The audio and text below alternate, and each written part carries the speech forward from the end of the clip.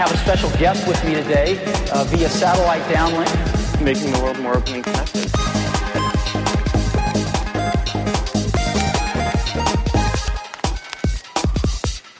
Welcome to the Today in Tech History podcast, where you learn about a few tech-related events that occurred today, July 2nd, from history.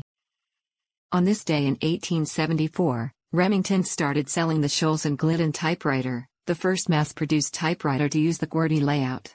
1 and 0 were left off as the lowercase l and uppercase o keys could double for the numbers.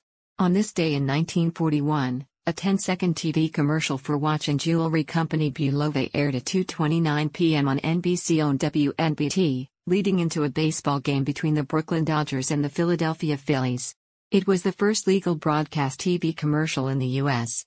On this day in 1979, Sony introduced the Sony Walkman TPSL2. It weighed 14 ounces, was blue and silver, and had a second earphone jack. It was originally marketed in the US as the Soundabout and in the UK as the Stowaway. On this day in 1991, Finnish Prime Minister Harry Houkuri made the world's first GSM call over a privately operated network to Vice Mayor Kaarina Suonio in Tampere. The Prime Minister used Nokia gear on GSM's original 900 MHz band.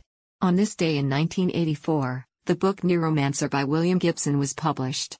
The cyberpunk novel would go on to win the Hugo, Nebula, and Philip K. Dick Awards.